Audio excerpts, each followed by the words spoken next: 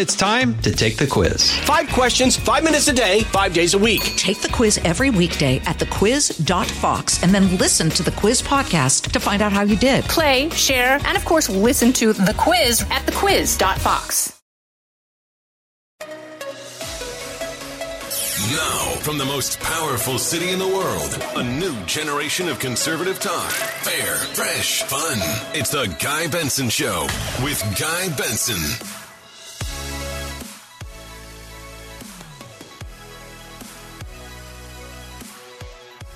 It is Thursday, September 15th, 2022. I'm Guy Benson. This is the Guy Benson Show, live from L.A. for the last time this week. Back home tomorrow. Thank you for listening.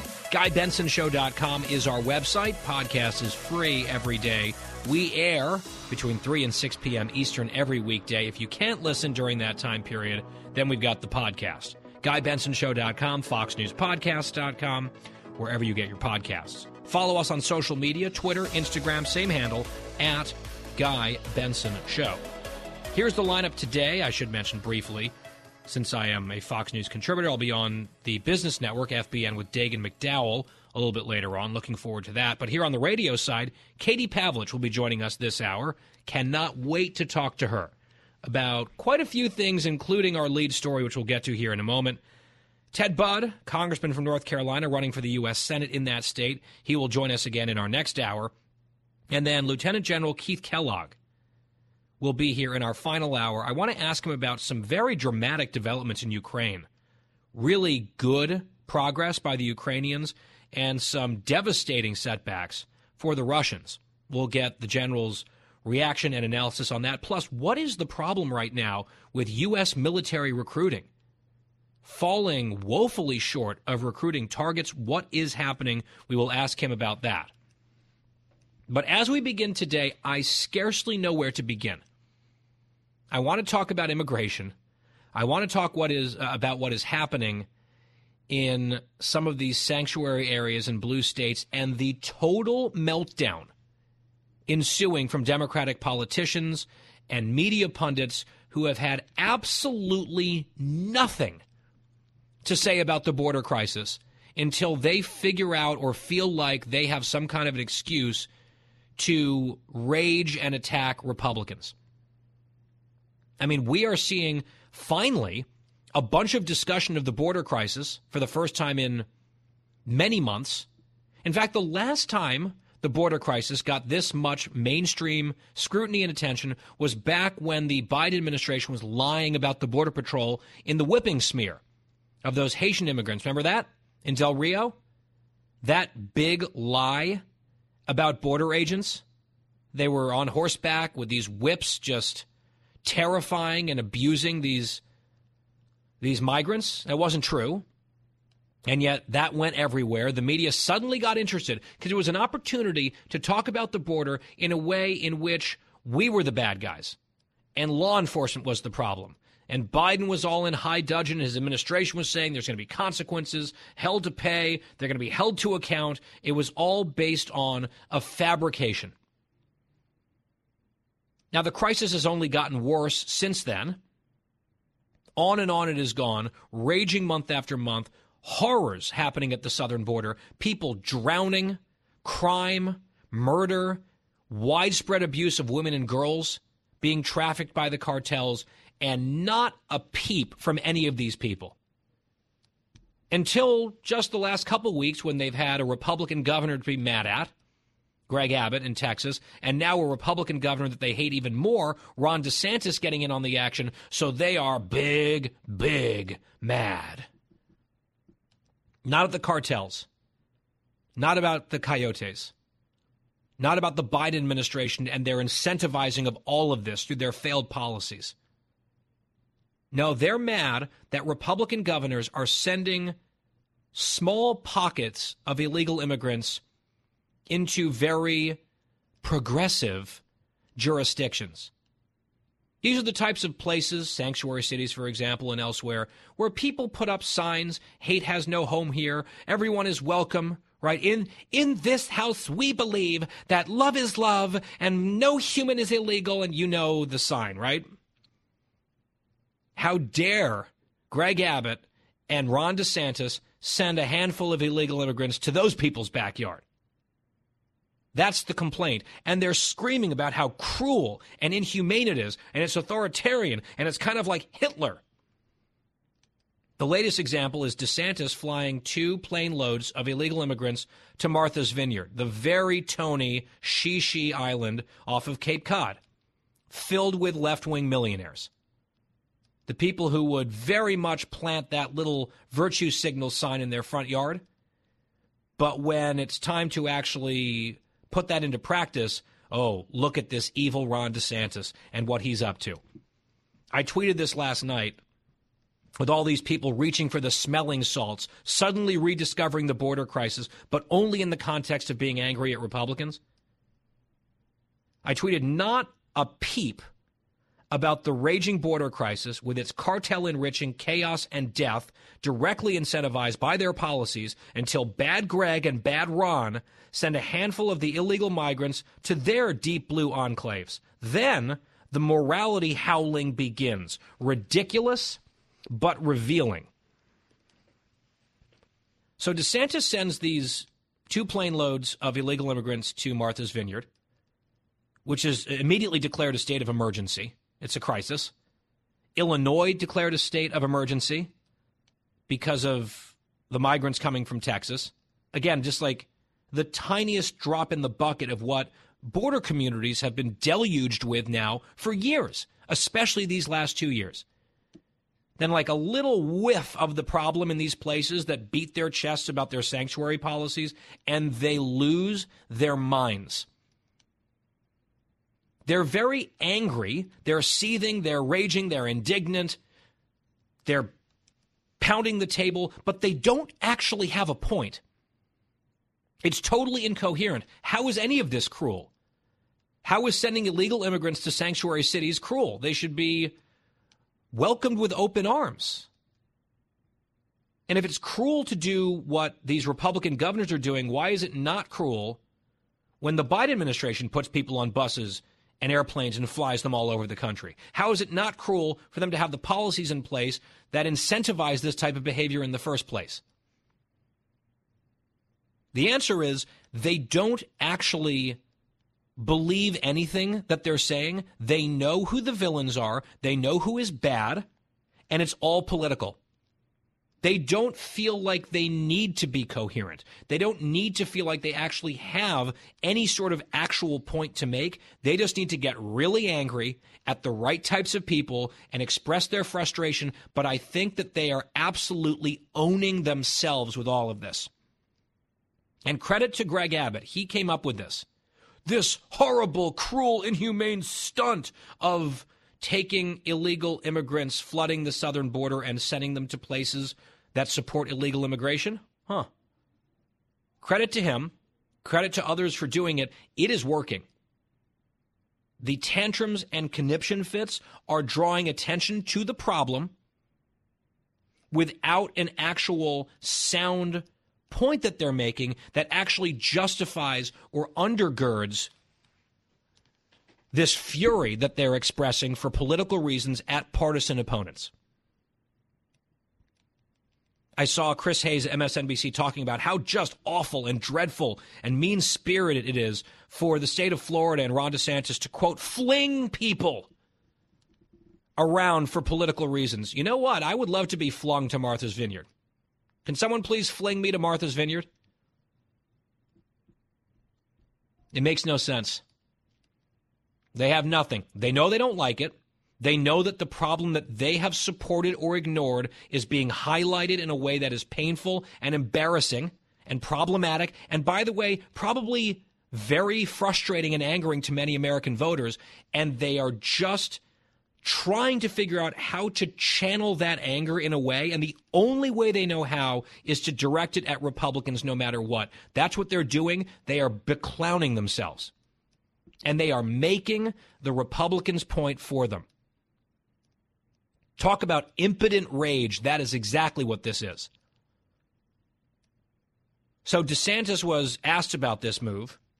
It was called, what? I saw Charlie Crist came out calling it inhumane. I would love for some of these Democrats to get pushed with like one or two follow-up questions. What do you mean it's inhumane? Why is it inhumane? Why is it okay at the border? Why is it okay for the people of Arizona? Why is it okay for the people of Texas? Why is that humane? Why have you kept your mouth shut for the last year on all of this stuff? But this is inhumane? Explain that. Really try to explore their thinking. I think you'll discover that it's not terribly deep. I'm not optimistic that many journalists are going to ask those types of questions, but they should. Anyway, DeSantis asked about it, and he's like just fish in a barrel. Cut 11. Let's listen. People visiting here, we're the #1 state for foreign tourism by far in 2021 for all U.S. tourism. But even people across the border, there's a lot that say they want to come to Florida. So our message is, we're not a sanctuary state. We don't have benefits or any of that. There are some sanctuary jurisdictions, and that would be better. Now, what would be the best is for Biden to do his damn job and secure the border.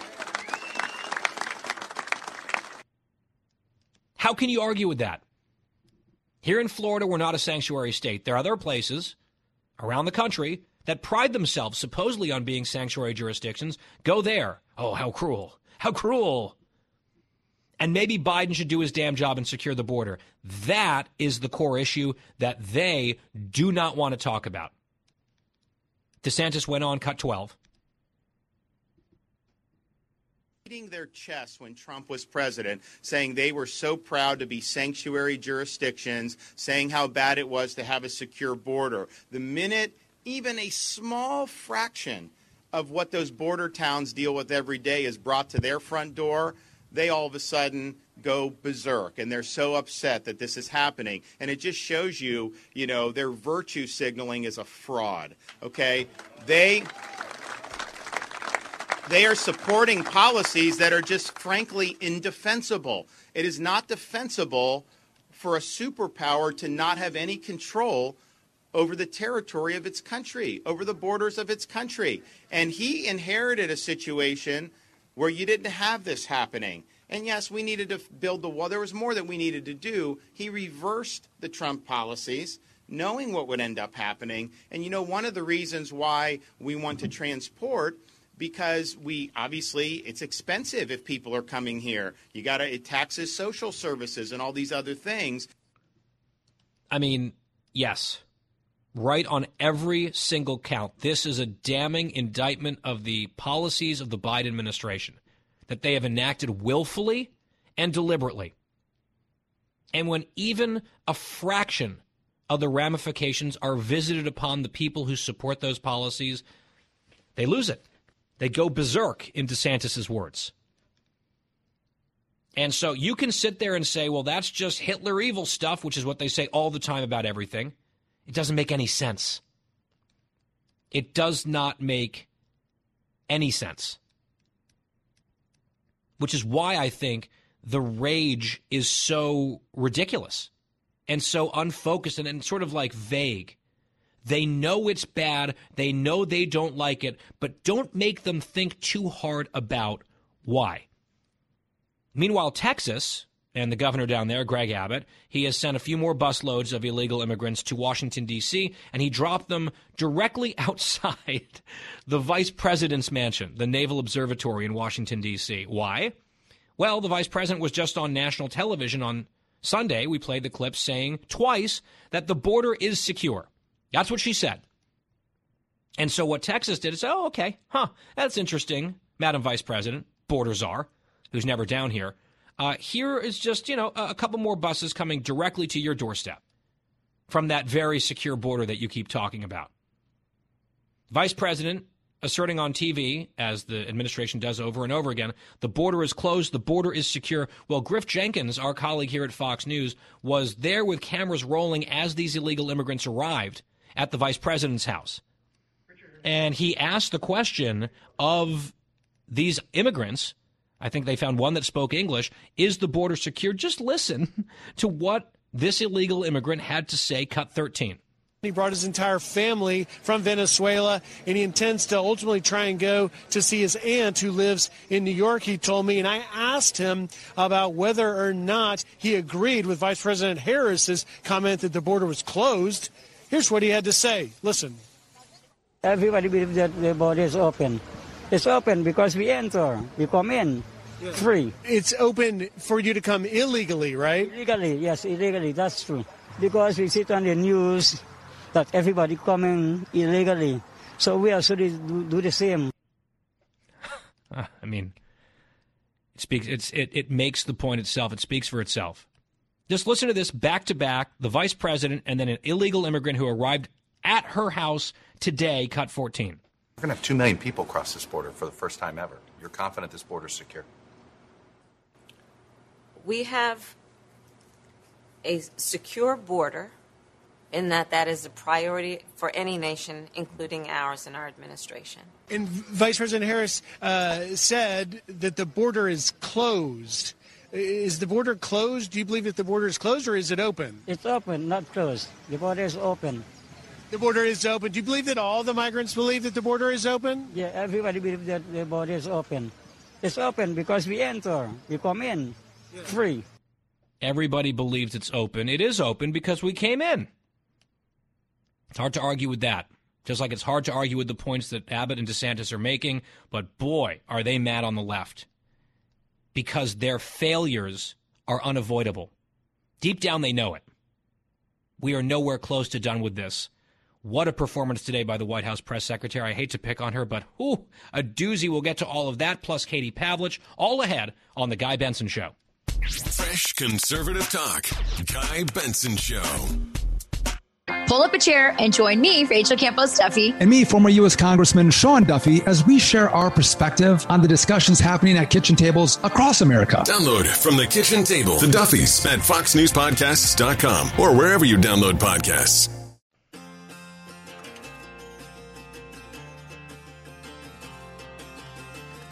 I'm Guy Benson. We're back. So the leadership in Martha's Vineyard has declared a humanitarian crisis now that a few dozen illegal immigrants have landed on the vineyard, where they've been flung there cruelly, in the words of an MSNBC host, in Martha's Vineyard, where people actually pay quite a lot of money to be flung every summer, voluntarily. But anyway, it's a humanitarian crisis there. The National Guard has been called up in Illinois.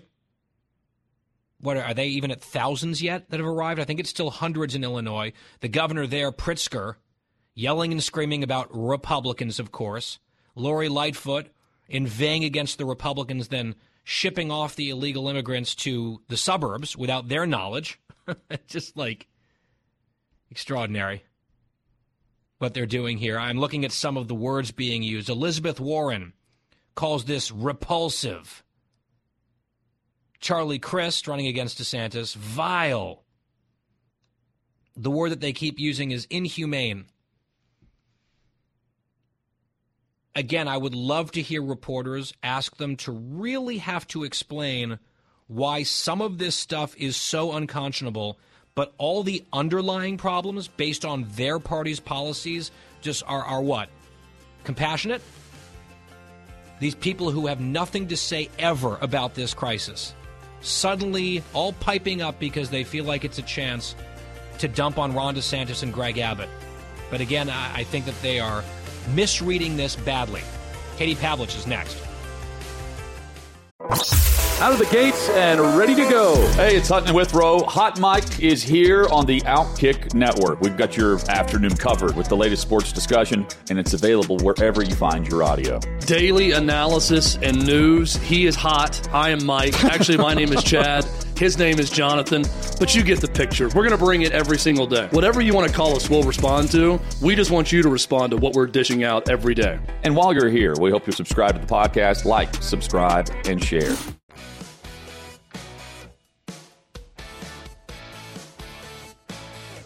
We're back. It's The Guy Benson Show. GuyBensonShow.com. Podcast free every day. Thrilled to welcome back Katie Pavlich, my friend, my colleague at both townhall.com and Fox News.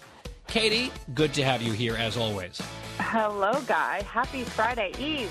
Yes, we're getting there, and I just spent the first half hour talking about the migrant stuff and the absolute meltdown that we're seeing on the left, and I didn't even get to all of the material, so I hope that we can talk about it together. How does that sound?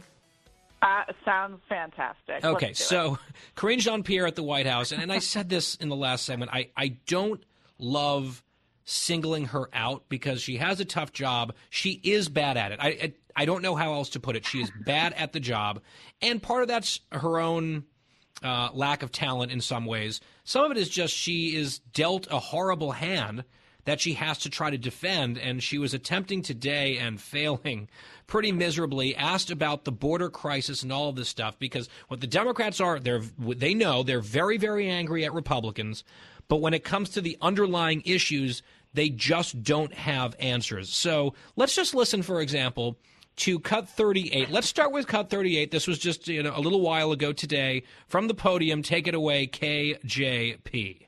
So, as we have said repeatedly, there's a process in place. We have had a process in place. There's a legal way of doing this.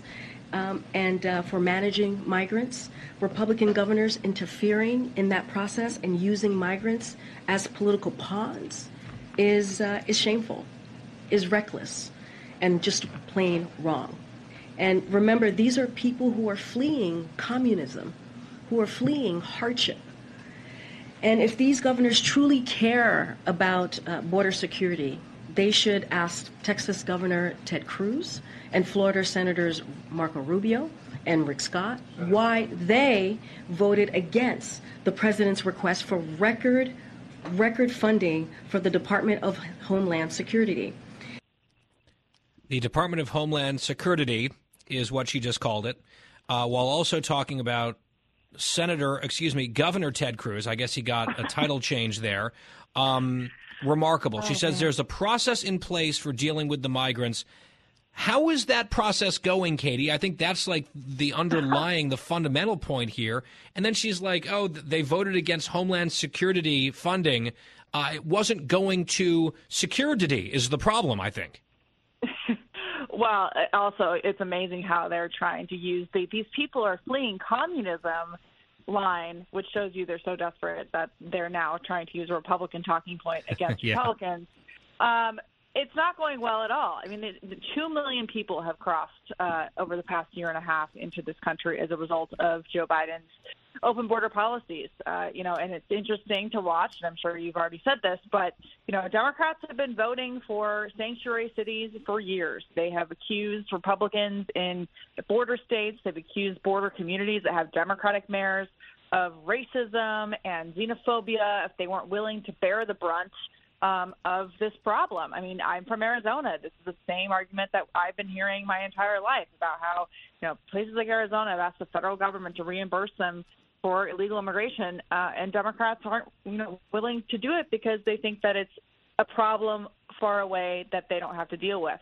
Now that it's come to Washington, D.C., now that it's at Martha's Vineyard, all of a sudden they're saying it's inhumane, that it's wrong, that it's a political ploy, as if what they've been doing is not a political ploy.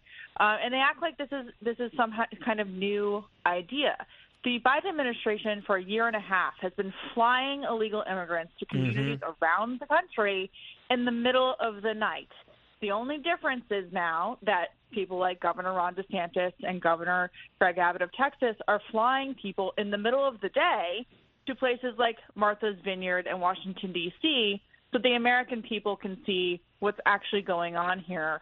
And the White House is having a fit about it. And all of their excuses about how it's different because they're not using people as pawns is absolutely amazing. And also just the sheer gall to say it is inhumane to send 50 illegal immigrants to Martha's Vineyard when they have emboldened $1 trillion smuggling cartel that is making more money off of human beings being moved across the border than they are on drug smuggling is just so detached from reality and from the real humanity crisis that we've seen for a year and a half under this president, which is the worst in history, by the way. The numbers have never been this bad. And then they stand up today and say, the border's secure.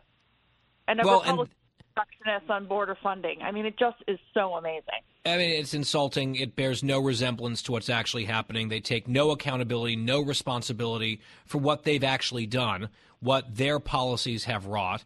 And basically, it seems like for a lot of these people, their position is come on in, but don't come here. Stay down there. Right. And what also drives me crazy, and I've made this point a few times already. Point, by the way. Oh, of course it is. They're doing that for political reasons. It's all about politics. It is completely political to them. And this actually, the point I was about to make, it I think dovetails nicely. And I keep coming back to it because I think this is what bothers me the most. You and I were down, Katie, you and I were down at the border a couple months ago. We saw what was happening there with our own eyes. A lot of these folks won't even go. They've been turning deliberately a blind eye to what's happening there. The crisis is worse than it has ever been. They deny it. They say the border's secure. They say that they're the compassionate, empathetic ones. They do not talk about the border at all, except to sort of tacitly or explicitly approve what's happening down there and suggest that people who might be concerned about it are like racists or xenophobes. But they have nothing to say about it ever until law enforcement officials are falsely accused of whipping migrants. Then all of a sudden, they pay some attention for like a few minutes and they get really mad. Then it goes away for another, 9-10 months. And then you have an opportunity to yell at Greg Abbott and Ron DeSantis. So now they're mad again. Now they're talking about it. They don't care at all about the crisis. They care about scoring political points. And to me, that's what's actually repulsive and vile and all these words that they keep using to describe the actions and policies of these Republican governors. Yeah, no, it's abhorrent and it's inhumane. And I've always said, open borders are inhumane borders. The Biden administration for months has been basically completing this trafficking line of, the cartels getting these people to the border, into Texas, into Arizona, to New Mexico. And then the Biden administration through Homeland Security puts them on a plane, gets them to their destination. They're doing this with children and sending them off with sponsors.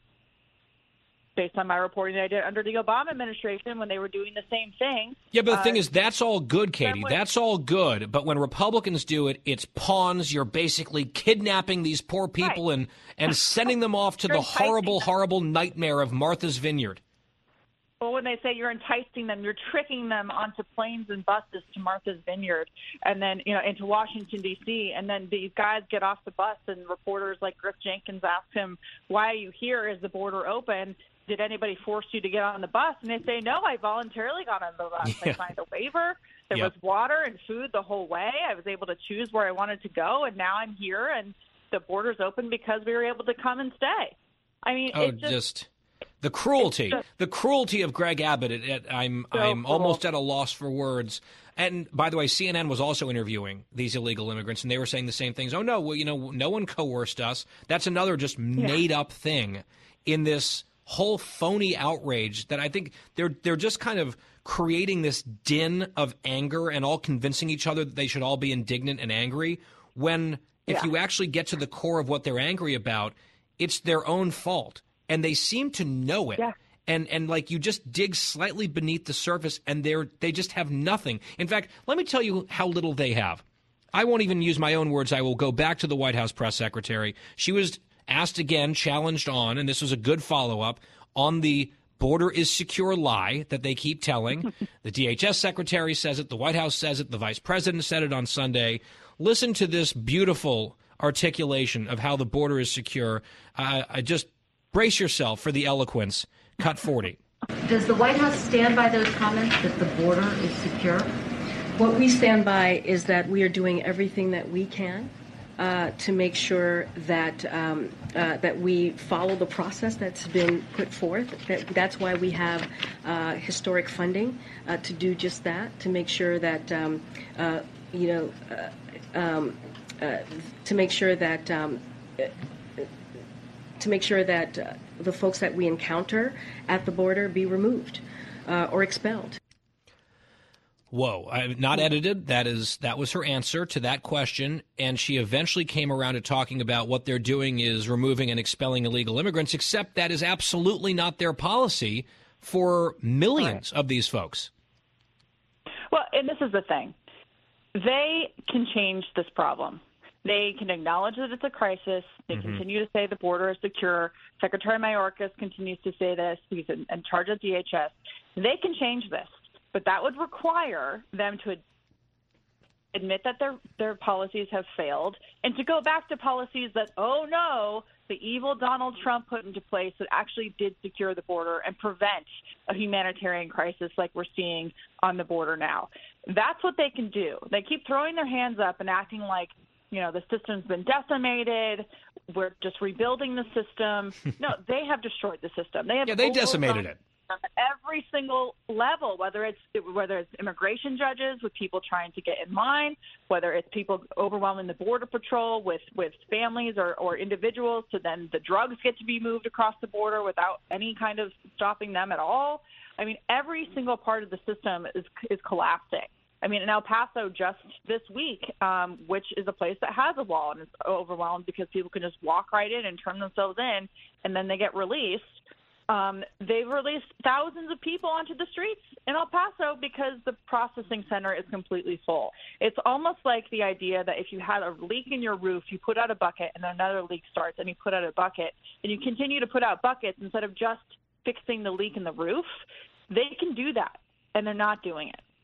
Yeah, and they're blaming Republicans for the rain. It just is totally incoherent. Before we move on to another topic, though, Katie, I've already played it, but I want to play it again. Honestly, I just want to. Even if people already heard it, maybe they miss it, maybe they're just tuning in. You referenced it. This is the mashup, back-to-back. Kamala Harris, the vice president, the border czar of the United States, on Sunday, saying the border is secure, and then Griff Jenkins talking to one of the illegal immigrants who was bussed by Greg Abbott to the vice presidential mansion today. I mean, it just really does speak for itself. Cut 14. We're going to have 2 million people cross this border for the first time ever. You're confident this border is secure? We have a secure border in that is a priority for any nation, including ours and our administration. And Vice President Harris said that the border is closed. Is the border closed? Do you believe that the border is closed, or is it open? It's open, not closed. The border is open. The border is open. Do you believe that all the migrants believe that the border is open? Yeah, everybody believes that the border is open. It's open because we enter. We come in free. It's open because we entered. I mean, it's sort of like QED. That's in their own words, and really good job of our townhall.com social media team to just put those two clips back to back. I know they can say all they want and seethe through their teeth and have, smoke coming out of their ears. They're so angry at Ron DeSantis and Greg Abbott, but I think it's projection. The anger is self-directed. Yeah. It should be. They've done this. Katie, I'll give you the last word on that, then one other quick topic before we go. Yeah, it just is telling because she clearly thinks, she's saying it's a priority right ahead of the midterm elections. It's a top topic for people who are planning to vote. They're feeling the pressure. They know it's an issue, but they just refuse to acknowledge it or change their policy. So it will continue. Yeah, so look, a rough day at the White House on immigration as they try to explain this, and they're not setting their best when it comes to their spokespeople. Although, again, you could have the smoothest talking person in the world. On substance, there isn't anything good to offer here. I think it's fair to make that point. And then just a few days ago, I mean, I don't want to lose track of this or move on too quickly from the celebration at the White House on inflation. On the day that the inflation numbers were just awful, I still am not over that, Katie, that was planned and executed that day of all days. It's remarkable. Well, and it's not like they don't know when these numbers are coming out. There's a schedule for when the inflation numbers come out. And this idea that they are now touting that because inflation is sitting at 8.3%, that is somehow a success. When Americans are paying $1,000 on average per family per month more than they were even a year ago, that's $12,000 a year. That is completely unaffordable for most people in this country. And yet you have the president there with Nancy Pelosi and Chuck Schumer smiling and laughing about, and they're really celebrating inflation. They said the inflation. The core inflation went up.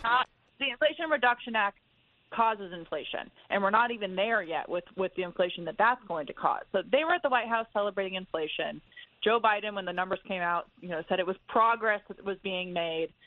They just don't seem to care. It's really remarkable. Katie Pavlich, editor at townhall.com and a Fox News contributor. I'm sort of in a daze this week. It feels surreal what we're seeing, but Here we are. It is our reality, and we'll cover it as best we can. Katie, always enjoy it. Talk soon. Thanks, Guy. Talk to you soon. We'll be right back after this on The Guy Benson Show. Guy Benson will be right back.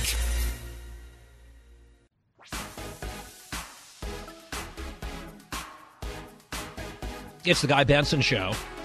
I see that the mayor of New York City was out partying with Anna Wintour and Serena Williams into the wee hours at New York Fashion Week, just a short while after complaining and warning that his city is, quote, at a breaking point over these illegal migrants who have been bussed there from New York City. It's a breaking point, folks. Now, gotta run. Off to my party. That guy. By the way, I did see a clip of one of the officials in Martha's Vineyard saying we can't handle 50 migrants. We can't have them here. We don't have room for them. We don't have housing for them. We don't have the resources to do this.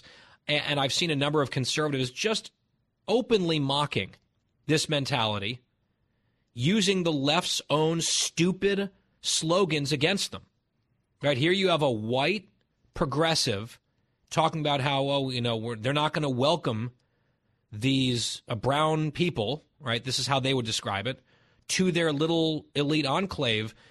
Shouldn't we be asking the officials in Martha's Vineyard, is this who we are? Hand claps. This is not who we are. Xenophobia on full display, right? This is how they argue about everything. Karine Jean-Pierre actually said today at the White House that the migrants deserve better than to be dropped in Martha's Vineyard. I can think of a lot worse. And I think what they actually want is for these illegal immigrants to stay in, like, Del Rio, Texas. They deserve a lot better than Martha's Vineyard. They deserve a lot better than New York City. They deserve a lot better than Chicago or Washington, D.C. What they deserve in the Democrats' minds is Brownsville, right? What they deserve is McAllen. What they deserve is Del Rio. What they deserve is Yuma or El Paso. That's what they deserve. Stay down there. We're for all this stuff. We're very, very compassionate.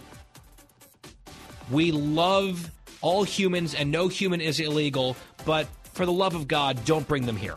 Absolutely not. You racist, vile, authoritarian, cruelty-imposing Republicans. It's so obvious, and it's pathetic. Live from the most powerful city in the world, unconventional talk from a fresh, unconventional conservative. Guy Benson Show.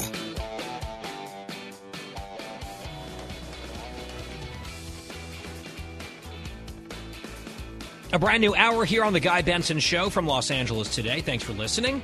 GuyBensonShow.com, our website right there. Our podcast is free and on demand every day.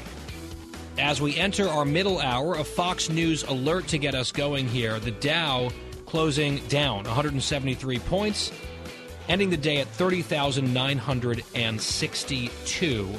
So more points shed off of the Dow Jones Industrial Average at the tail end of a week that has been pretty rough in terms of inflation and some of the data coming in. I just saw some projections on GDP that were not looking good at all. So the markets, again, seeming to be fairly spooked. Joining us now is Ted Budd, a congressman from North Carolina, a Republican, who is the GOP nominee for U.S. Senate in that state, and a big election coming up in November there against his liberal opponent. Congressman, good to have you back. Yeah, great to be with you. We've been basically for the whole show so far talking about this illegal immigration story because progressives and Democrats and media elites keep talking about it. They're very angry.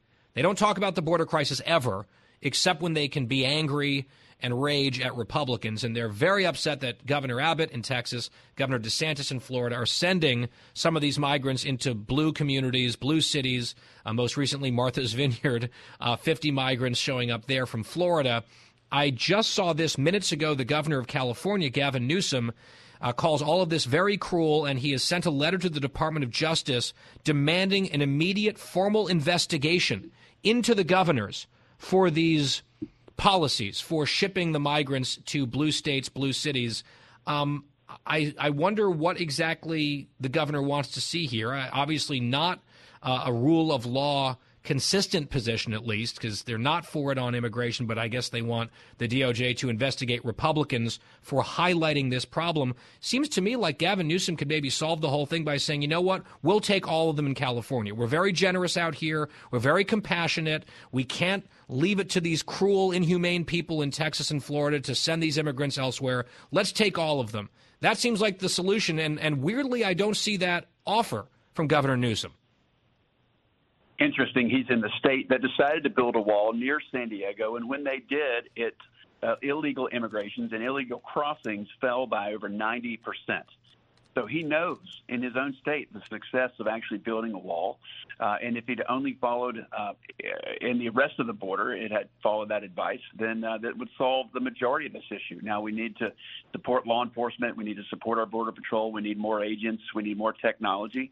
But that's a large part of it. And that is, sheriffs are coming up to me, Guy, in all the counties around North Carolina, and they are saying every single county in North Carolina, I mean, we're 1,500 miles from the border, but they're saying every single county is now a border county because of Joe Biden's policies. And they just want an administration that has their back, and they don't have that right now.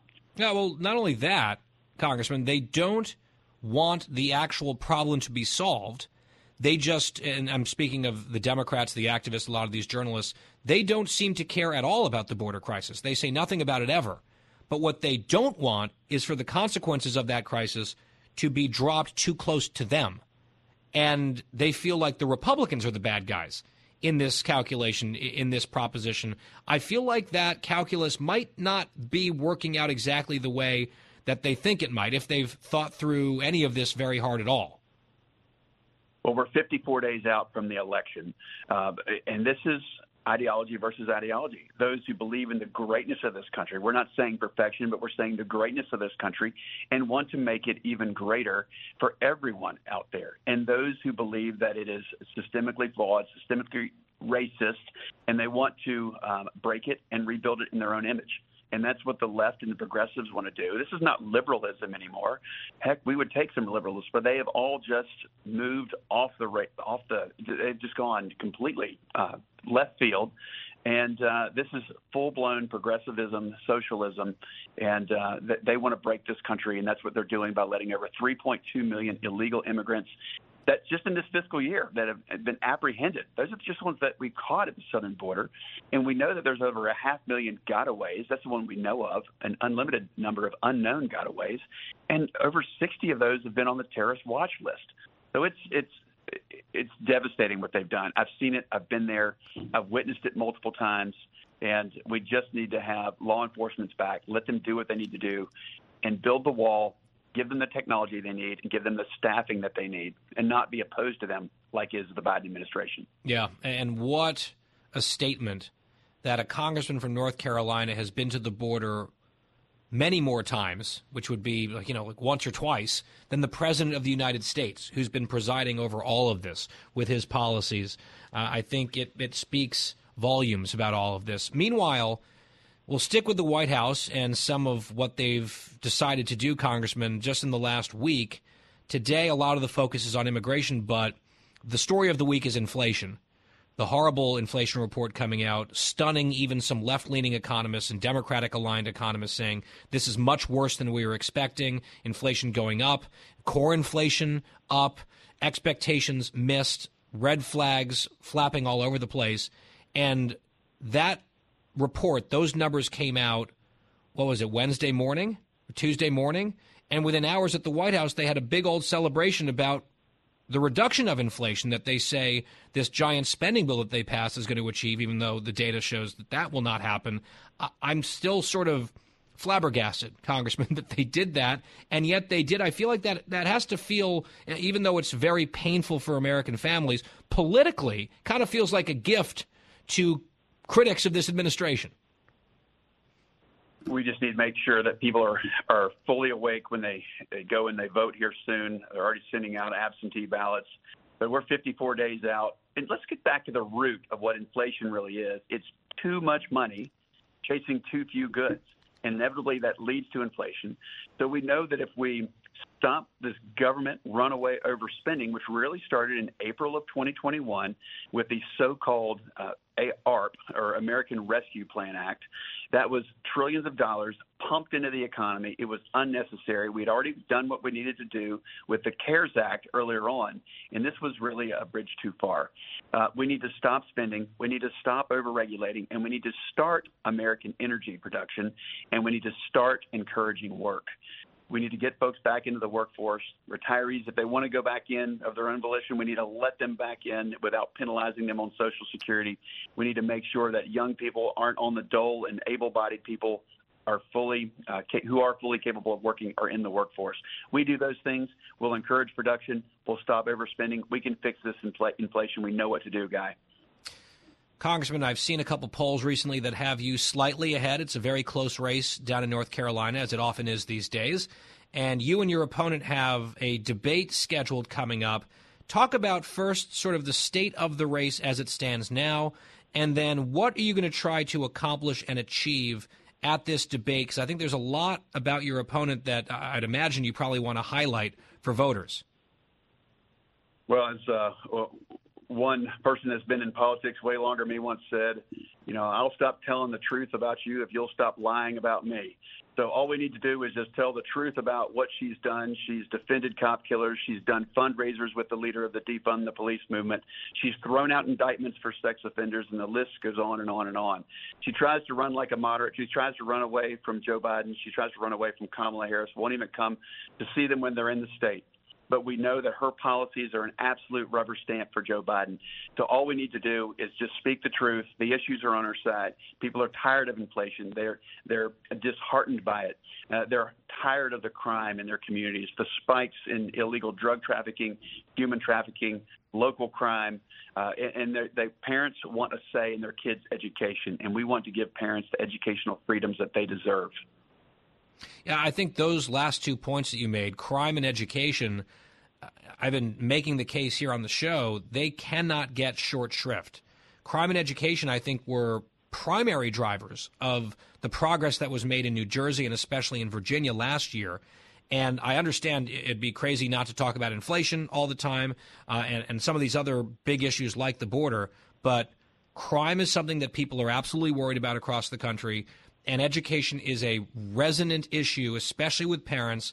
And I feel like a broken record, but I'll be saying it until November 8th. This is the first national election that we are going to have since the Democrats shut down the country and locked kids out of schools where they had control in places like the West Coast and Illinois and Philadelphia and those types of places. There has not really been a national referendum. There's been no accountability for the people who made these devastating decisions that has harmed kids so badly. That reckoning can only come really in the form of an election, I feel like, in November. Just keeping that front and center, education for parents and crime just for citizens in general, law-abiding people who are worried about it. It seems like those should both be advantages for you, certainly over your opponent based on her record. Well, we're not going to rest on any laurels or any positive polls. This is the NASCAR state, and you don't win by lifting in the corner. You don't let off the gas. So we're going to stay at it. We're going to humbly ask for people's votes. We need all Republicans, and we need the moderates, and we need everybody out there to come and support because everything that I do makes life better for North Carolinians. And so we're going to be out there. We went to all 100 counties. We're traveling back and forth across the state, asking for people's support and their prayers. And those are the things that are going to get us across the finish line here in 54 days. I do want to ask you, just taking a step back, and you mentioned the polling. I did too. You don't want to put too much stock into any of that, right? You want to run hard and sprint through the tape, and you made the NASCAR analogy. That being said, as you're talking to voters and you're getting a sense of the mood of the electorate, I know the Democrats feel like they've made progress over the summer. They're highlighting certain issues. What is your sense politically of the way things are shaping up right now that we're really getting close to the home stretch of the election? Well, there's been talk for months about the red wave, and it seems like the press was just reporting on what was going to be a red wave, and then they realized, they have to be complicit with supporting the left. So they got in there and they started creating many false narratives, and they started trying to fracture Republicans, which I'm not actually seeing in real life. And, they started helping their Democrats, siding with them. So, look, what we need to do is we need to work hard, and rather than just watching a red wave and this assumed passivity, we need to get out there and make it. We need to make the case for why we make neighborhoods better, why we make neighborhoods safer, we give parents the freedom that they deserve, why we deal with things that will lower inflation and make life better, not just for North Carolinians where I am, but also for people across this whole country. And I think that local elections, judicial elections, I think there's going to be a major referendum, but we have to get out there and earn it, not sit back and watch it. Lastly, there's been a lot of chatter about fundraising and how Democrats have been bringing in money hand over fist, outspending Republicans in a lot of races around the country. I know Senator McConnell and his PAC has come in with a lot of cash to try to help out some of these races. How are things going in your contest? And, are the Democrats really trying to press their fundraising advantage? We have about a minute left, Congressman. They really do. Look, we don't have to have more. We just have to have enough to tell our message. And our message wins across North Carolina because it makes life better. They can try to run away from Joe Biden, but the truth is that everything that Sherry Beasley does is a rubber stamp for Joe Biden. If you want to help me out, it's at tedbudd.com. It's just my name. I look forward to earning people's support. That's Budd with 2 Ds. Ted Budd, Congressman in North Carolina 13 right now, but he's looking for a new title and maybe a bit of a promotion statewide to the U.S. Senate representing North Carolina. And we'll see what happens November 8th. Congressman, always great to talk to you, and we'll have you back. You too, Guy. Thanks. Ted Budd here on The Guy Benson Show. When we come back, I want to return to a blue city and a blue city mayor and what's happening in that town. We'll explain right after this break. Don't go anywhere. Guy Benson will be right back.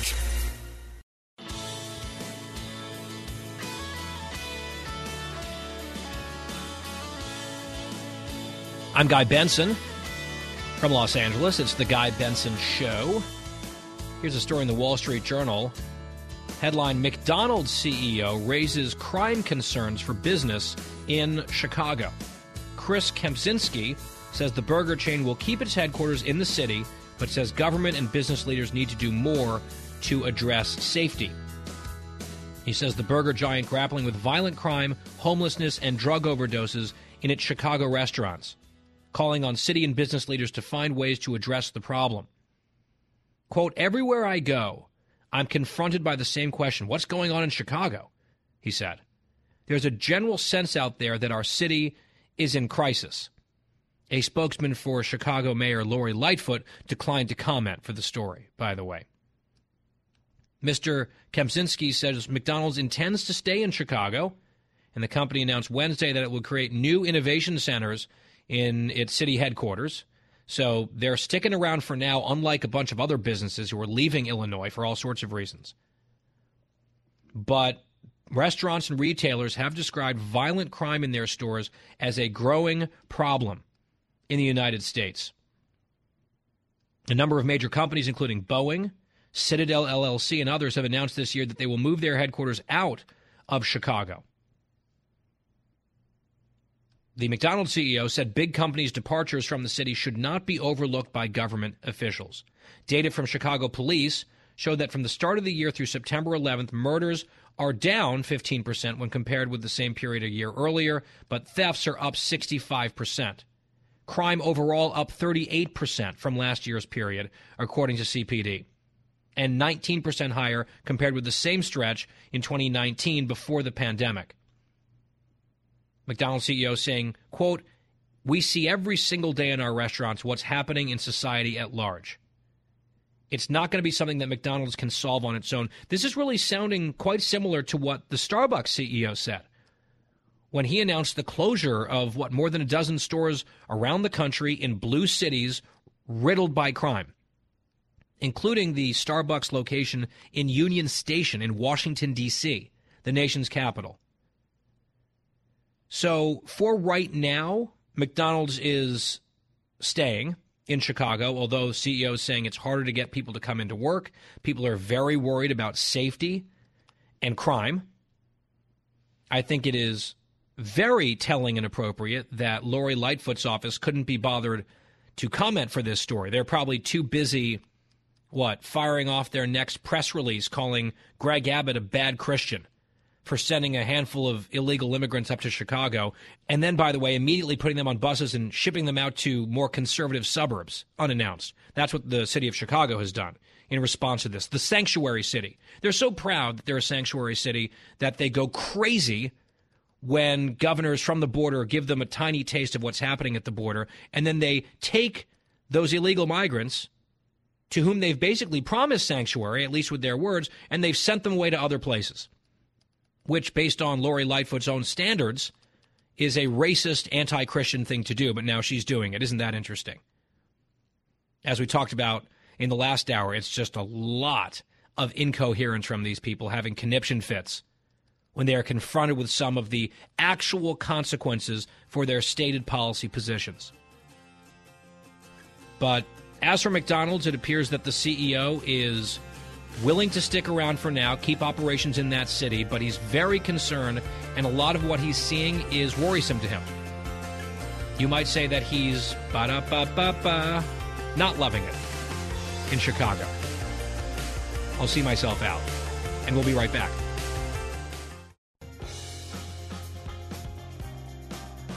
Halfway through the show, it's the Guy Benson Show from L.A. on this Thursday. Thank you for joining us. GuyBensonShow.com. That's our website for lots of content and information and the free podcast every day. Well, last night on Jesse Watters Primetime on Fox News Channel, some fireworks between the host, Jesse Watters, and Senator Lindsey Graham over an issue that we talked about here yesterday just a little bit, which is the 15-week abortion restriction and limitation bill that Graham introduced earlier in the week. And Jesse Watters was not pleased with the tactics or the timing on this. Senator Graham defending his position. Here is part of what that back and forth sounded like last night in Cut 19. We could have shoved this down their throat on the day the Americans got hammered with this inflation number and the market crashing. And now all the media and the Democrats are talking about federal abortion ban, federal abortion ban. You know that's not smart politics, right? They're lying. Here's what I would say. I know, everybody knows inflation's out of control. This is the most extreme agenda for the American people on the border when it comes to crime. And let me just say this. It is now time for the pro-life community to lend their voice to the most extreme measures being pushed by the Democratic Party. We should have done it yesterday. We should have done it the day before. But from this day forward, I promise you to prosecute the case against their border policies, against their economic policies, against their foreign policy. But I will not make any apology to you or anybody else for standing up against the most radical agenda. I'm not asking for an apology. I'm just saying you're getting a lot of heat for the timing of that. I can stand the heat. I know, but the wedge issue is partial birth abortion. The wedge issue is partial birth. That's what it is. You know what the issue is? That most Americans would be disgusted with the policy that allows the dismemberment of a baby at 15 weeks. The people are with me. And if I'm not willing to talk up now, if not now, when? If not me, who? So I agree with you on the economic policies, but my friend, the pro-life community needs to speak up, and we will win this issue because we're right. All right, so that was the back and forth, and some pointed questions there from Watters. You know, they didn't blow up at each other, obviously, but they were underscoring the disagreement on the right about what was done this week and the rolling out of this measure and what it entails, and was it a smart political play, all things considered, because as Watters is saying, like, look, they're having this huge problem on the Democratic side with inflation. They've scored an own goal with their inflation celebration at the White House on the day of the horrible numbers coming out. Why give them the abortion issue to talk about when they're self-destructing on the number one issue in the country. I get that. That makes sense to me. I think it's a fair question to ask. On the other hand, and we've talked about this a little bit here on the show, the Democrats, the New York Times reported about this, the Democrats are outspending Republicans by a massive margin, orders of magnitude, on the issue of abortion. And the way that the Democrats are framing it is, the Republicans want to ban all abortions and throw women in prison. I think these are distortions. I think that they are being misleading and demagogic, but they've got an issue. They want to fire up their base. They want to peel off moderates and independents. This is how they're trying to do it in a lot of these races. And Republicans should not just sit there and hope that the issue goes away. Because of the Dobbs decision, this is now a live issue in our politics, and just hoping that the Democrats are going to tell the truth about abortion and just that voters won't care, or you at least don't have to counter-program and push back, I think that is very naive. I think it's what some Republicans have been doing.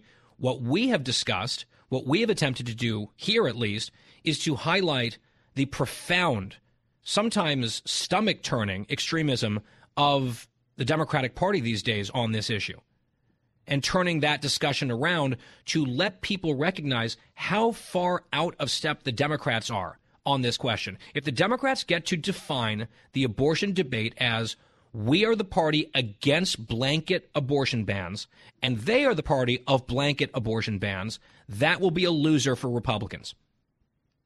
Now, there's a wide array of opinions on the right about what the appropriate abortion policy balance should look like between state and federal, between exceptions or not, weeks of gestation, all of this stuff.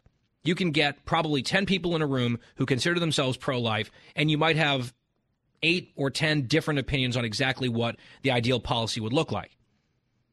But I think one area where most, not just pro-life people, but most Americans agree, based on polling, is that at some point in a pregnancy, an embryo becomes a fetus, becomes a human life worthy of legal protection. There are some people who draw the line at conception, other people later. Where the Democrats draw the line, and even then in some cases it's a hazy line, is birth, which is appalling.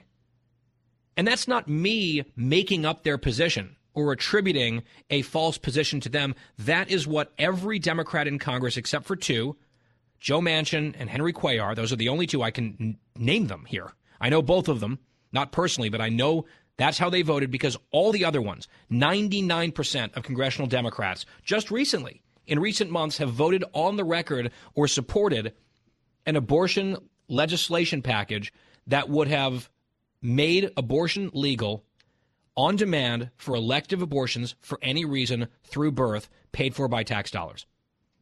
That was their bill. They didn't have to write the bill that way. They didn't have to vote on that bill, but that's what they did. So that is their position. In order to contrast that with what many mainstream Republicans actually want or are willing to do, or at least a place where I think there's broad agreement, which is the 15-week restriction, I think you have to put something on the table and make the Democrats attack it and force them to confront their own extremism and radicalism. Right? If they're the ones dictating the terms of the fight, and they're the ones framing the issue the way they want it to be framed, it will be dishonest and bad politics for the Republicans.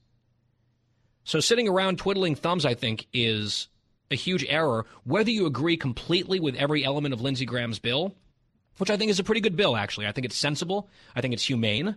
Those are some of the words that the National Review editorial used, endorsing it yesterday. I agree. Whether or not you agree with every single jot and tittle, whether you agree with the timing or the context, I think the bill itself is good. Based on public opinion data, we know that it is mainstream, squarely mainstream, and popular. A majority of Americans, a majority of American women believe 15 weeks into a pregnancy, elective abortions on demand, that people aren't for that anymore. In fact, 15 weeks would still be more permissive than a lot of other Western countries around the world, in Europe and elsewhere, including the French. It would still be a more progressive, quote-unquote, or liberal or permissive law than the French law of 15-week ban, with some exceptions that are built into the bill. And the Democrats, of course, are saying, well, this is a federal abortion ban. No, it's 15 weeks. And if you're against it, please explain why. And then they really don't love talking about that, especially some of these purple or red state Democrats. They don't want to have to answer those questions. They want to be able to spout a couple talking points, spit out this, I would say, false dichotomy, and then reap electoral benefit. That's their game plan. And to disrupt that, I'm not saying that this should be the number one issue in the country. I think it would be crazy to ignore all this other stuff that's driving voters. But a lot of people care about abortion on both sides of the issue, and to just walk away from the fight makes absolutely no sense to me. And instead, getting behind a bill that has majority support, if you look at the polling, only between like 5 and 20% of the public actually agrees with the Democrats' extreme position on abortion, whereas a majority supports what Lindsey Graham has put out. I would much rather be having that debate and that political fight than the abortion discussion that's happening right now, which is basically a whole bunch of attacks from the left and crickets broadly, not entirely, but broadly speaking, crickets on the right and among Republicans. I think that's wrong ethically. I think that's wrong morally. I think it's wrong politically. So I'm sympathetic to the points that Senator Graham is making. And if you don't believe me at how the Democrats are treating this, here's Chuck Schumer talking about how the Republicans are just, a blanket abortion ban party. Here he was, cut 21. Months after women had their freedom of choice taken away by the MAGA Supreme Court, a nationwide abortion ban was actually their attempt to seem more mainstream. People will know the Republican view. Abolish abortion everywhere. I mean, that is very much up for dispute and under debate within the Republican Party, where Mitch McConnell and a number of Senate Republicans don't even want to go Lindsey Graham's route, which is a far cry from what Schumer's saying, which is fear tactics. And a very convenient deflection for him and the Democrats away from their own position, while he's, by the way, undermining the legitimacy of an institution, the MAGA Supreme Court. Ridiculous. This is the guy who threatened justices by name on the steps of the Supreme Court. Oh, yes, the norms and institutions crowd. Give me a break. Speaker Pelosi, meanwhile, got very snarky and snide at a press conference yesterday where she made a joke, and I guess some of the journalists chuckled along because they're all on the same page on abortion. Here she is mocking the conservative pro-life position in Cut 25. There is a conflict within the Republican Party. There are those in the party that think life begins at the candlelight dinner the night before. And these people are in defiance of that, right? They're in defiance of that because they're saying whatever they're saying about it. So that's what you're seeing there. But we are united in our support for women's right to choose. Now, unfortunately, Democrats are united, with very few exceptions, on abortion on demand, elective abortion on demand for 9 months, no exceptions, paid for by taxpayers. That's their position. It is opposed by 80+% of the public, but that's their position. They're for it. Most journalists are for it. The abortion lobby is for it. And they just count on not really getting called on it or being pushed on it. And it's funny, whenever conservatives accurately state the Democrats' official position these days, they're often accused of lying or distorting, like that couldn't possibly be true. Stop the smears. It's in their own bill. So here's Pelosi saying, these Republicans, they believe that life begins at the candlelight dinner the night before. And then she paused for laughter. She got some. She's ridiculing the life beginning at conception position, which I would just simply quickly point out is actually the position of her own church. Now, the views and stances of any religious organization does not impact and should not dictate U.S. policy. But I bring it up only because Pelosi loves, whenever she has the opportunity, to talk about how very Catholic she is, supposedly. Except on abortion, where she is in egregious, aggressive, defiant violation of church teachings. So much so that she won't even condemn terrorist attacks against pro-life organizations. She won't do that. She is an absolute wild-eyed radical. And she loves talking about her faith sometimes. If you push her on this, she gets very, very offended. But here she is making fun of Americans who believe something, obviously in this sort of like very sarcastic way.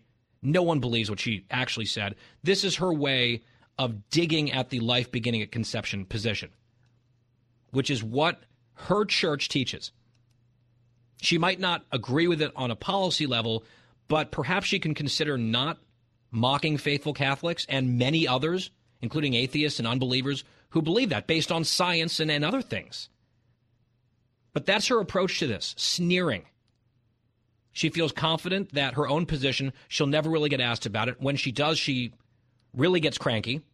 As I said, when there were terrorist attacks and fire bombings of pro-life pregnancy centers that only want to help women choose not to have abortions, those groups are being targeted, threatened, and attacked. She would not say one word about the use of violence to intimidate those organizations. In fact, while that's happening, while the attacks are happening, you've got Democrats, including Elizabeth Warren and Catherine Cortez Masto out there in Nevada, trying to persecute those organizations, using the law through the political process as well, as we've seen out in California, here in California, as a matter of fact, for the crime that these organizations have committed of not being fanatically pro-abortion and trying to help women have other options. It's absolutely disgusting. That is what they actually believe, or at least the leadership does. And I'm not sure if Graham's bill ultimately advances the football or helps politically. I think it's better, as I said, than sitting there silently.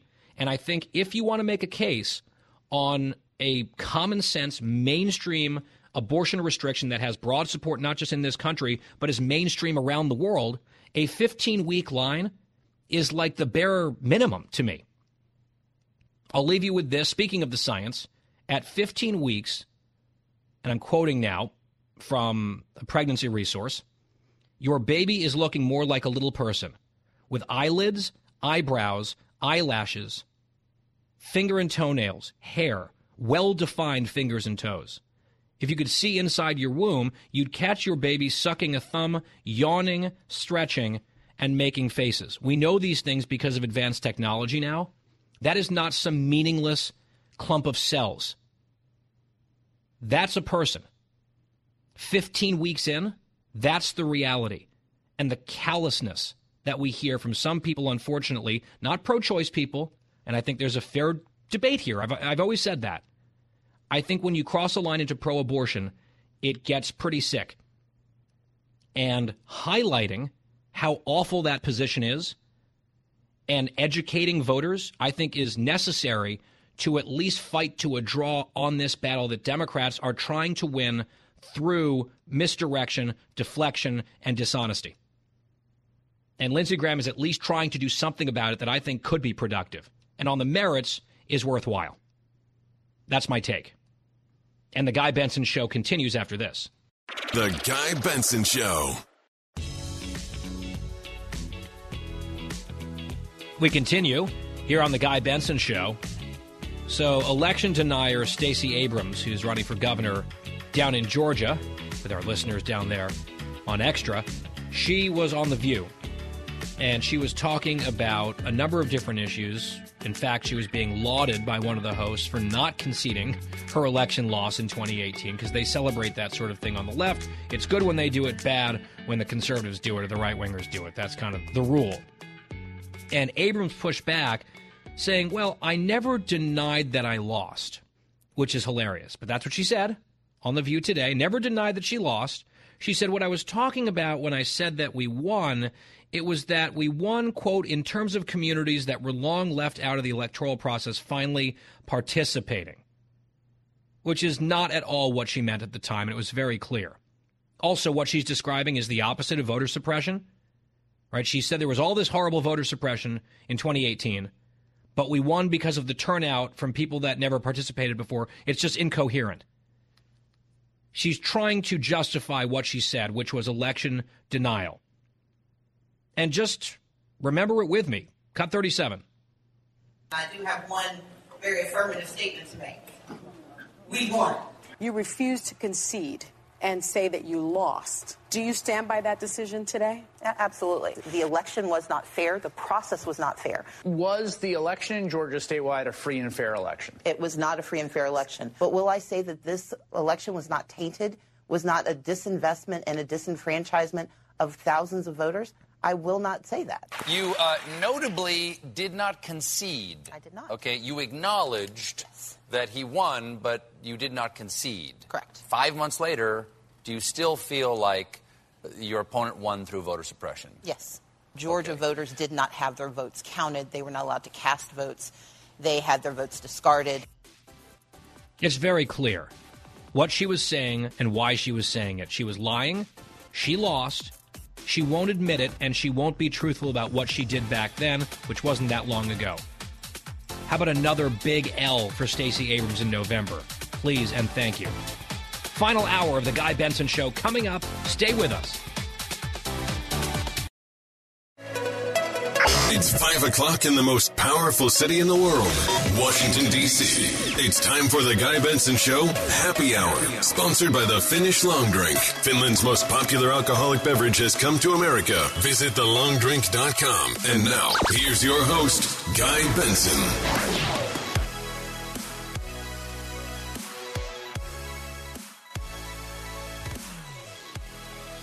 It is the Happy Hour, our final hour here on this Thursday edition of the Guy Benson Show from the Los Angeles Bureau of Fox News Today. Thank you for listening. Every weekday between 3 and 6 p.m. Eastern Time, then around the clock for free on demand on our podcast, GuyBensonShow.com, for everything you need. GuyBensonShow.com, also FoxNewsPodcast.com, or wherever you get your podcasts. You can follow us on social media at Guy Benson Show. That's Twitter. That's also Instagram. Some good content there as well. And this hour is sponsored by the Finnish Long Drink, which is crisp, it is delicious, it is refreshing, and it is alcoholic. So 21 plus only, always drink responsibly. Find out more at thelongdrink.com, where they're sold. Their expanding map. You can also order online, thelongdrink.com. Joining us now is Lieutenant General Keith Kellogg, retired, a Fox News contributor, former National Security Advisor to Vice President Pence, and former Chief of Staff of the National Security Council in the Trump administration. His book is War by Other Means. General, always good to have you here. Hey, Guy, thanks for having me. I'm glad to be on with you.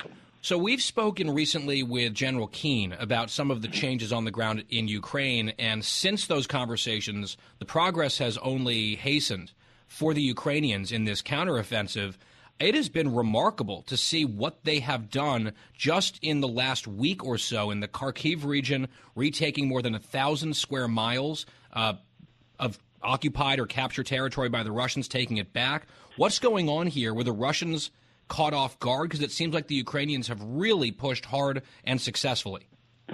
Yeah, and, all wars, Guy, are ebb and flow, and I think one will flow with Ukrainians. But let me kind of put it in context for you. Remember, this is a war, and that was a single battle. It was a very important battle. Ukrainians did well. They got to Izum, took a lot of territory, took a lot of equipment that the Russians had. But the Russians had thinned their lines. And what I mean by thinning their lines, they had moved a lot of forces out of that area, and the Ukrainians capitalized on that and were able to make significant advances on that, which really hurt the Russians and obviously caught them off guard. But what's happened is the real fight, and this is what I tell everybody to look at closely. The culminating fight, the real fight for Ukraine against Russia, is going to be to the south. And what happened is the Russians moved a lot of their what they call BTGs, Battalion Tactical Groups, about 30 of them. That's about 25,000 troops, which is a significant number of troops to the south, because they realized that the Ukrainian offensive around Kherson, which protects Odessa and the sea access, is going to be critical, because what the Ukrainians are doing, and I think it's very, very smart, and it's frankly something, Guy, I saw them doing the last 2 months, and a lot of people weren't paying attention to it because they're paying attention to the Donbass region. But if they can retake Kherson and move, they can actually move and cut off Crimea. And just a month ago, Zelensky said this war began with Crimea, it will end with Crimea. Mm-hmm. He doesn't want to give up any land. He plans on taking Crimea back. And if they can push that offensive forward with the depleted Russian forces, they get to the Russian border, then Crimea is in big trouble, because they can actually make them capitulate. And if that happens, this is my prediction, if they were able to do that, the Russian army falls, and so does Putin, because they can't take that strategic loss which would happen. So the real high is not what happened up there near Kharkiv, which is important and is a real testament to their fighting ability and what they're trying to do. But look to the south, and this is a fight to me between the classic fight between a mongoose and a king cobra. With the king cobra being Russia and the mongoose being be in Ukraine with their agility and their ferociousness, and hopefully they can carry it off. Now, I think they can if they get what we've been telling them we're going to give them and haven't done in this administration, which is a massive amounts of things like MLRS, HIMARS, which gives them the long-range fires. Because when we created that guy years ago, those systems, we called it Assault Breaker, and that was designed to beat the Soviet Union and the Warsaw Pact. We ought to be flooding the zone right now with weapons like that, and actually give the Ukrainians an ability to beat the Russians in Kherson, push towards Crimea, cut off the forces in Crimea, and actually cause the Russian army to fall, and that's what would happen. It's striking to see the difference in morale and sort of how both sides seem to be feeling. On one side, the Ukrainian side, President Zelensky visited that recaptured city that you just mentioned, Izium. He went there to make a point personally, as I think, a testament to his forces, the success that they had there. Also probably to twist the knife a little bit for the Russians, be like, hey, not only do we retake the city, I'm now here to celebrate it. On the other side, we're starting to get more rumblings of discontent inside Russia. Some people now, analysts going on television and being critical of Putin and the war effort and saying, oh, gosh, it looks like we might be losing. This is not going well. And usually dissent is not something that you see very much of, to put it lightly, over on Russian state television. And I just wonder what you make of that juxtaposition and maybe some of the internal pressures that are starting to build for Putin amid what has been really an absolute disaster for them for months now. Yeah, here's where the criticism is coming from, though, Guy, and it's important to notice. They're mad because Putin didn't go far enough. They're not mad because he's losing. They're mad because he's losing and he didn't show enough strength. For example, this is still a special military activity. Instead of calling up and mobilizing the Russian people against him, and he hasn't done that. To me, that will be a real sign if he realizes he's got some obviously much. Yeah, but wouldn't that be? I understand, like, these are even more hawkish nationalist crazies over there, but if they were to mobilize nationally, that I think would sort of puncture the propaganda story that they've been telling the Russian people. They'd have to bring in a bunch of unskilled, untrained people. I've seen top Russian officials. There's been photographs and videos of them at prisons trying to recruit inmates to come, fight basically, to maybe become, free men at the other end of the thing. I mean, that reeks, at least to me, of pretty dire straits and desperation. Oh, absolutely. I mean, look, they are, to me, it's clear they're losing this fight, and they're losing at a lot of different levels. But, I cannot think of a military that has performed so badly because they have been very, very smart about how they fought, and they violated virtually every principle of war. And you're absolutely right. I mean, when you think about what they have done and what they haven't done, they've lost their frontline units, so now they're really scrambling to get other forces into play. The advantage to Ukraine on that, and Ukraine's suffered some significant losses as well, these troops are not well trained. They haven't fought together. But they're, honestly, Guy, when I went back and kind of looked at it, when they looked at what Gerasimov wrote, and Gerasimov, the Russian four-star general, when they actually wrote their theory, actually deaggregated their units. You don't see something like you saw in World War II with 6,000 tanks in the Battle of Kursk or something like that. They deaggregate them to small units, so they can't really fight together exceptionally well. They don't do combined arms well. Now they've got a manning problem out there. They've probably lost, if the estimates are correct, around 70,000 troops killed and wounded. That's one-third of the invasion force, and those were all frontline units. So they've got problems. So if now that Putin, if he mobilizes, you're right, there's a lot of people in Russia that we're going, what's going on? And I think what I would do if that happened and I was Putin, I'd bring in some food tasters and increase my bodyguards because there's other hardliners trying to get rid of them. I do want to ask you closer to home about a controversy I've been following a little bit. The first piece of it is really weak military recruiting. One of the worst years in memory in U.S. history for hitting the targets on recruits into the U.S. military. That's concerning unto itself. And I'm just wondering what you make of that, what's going on there.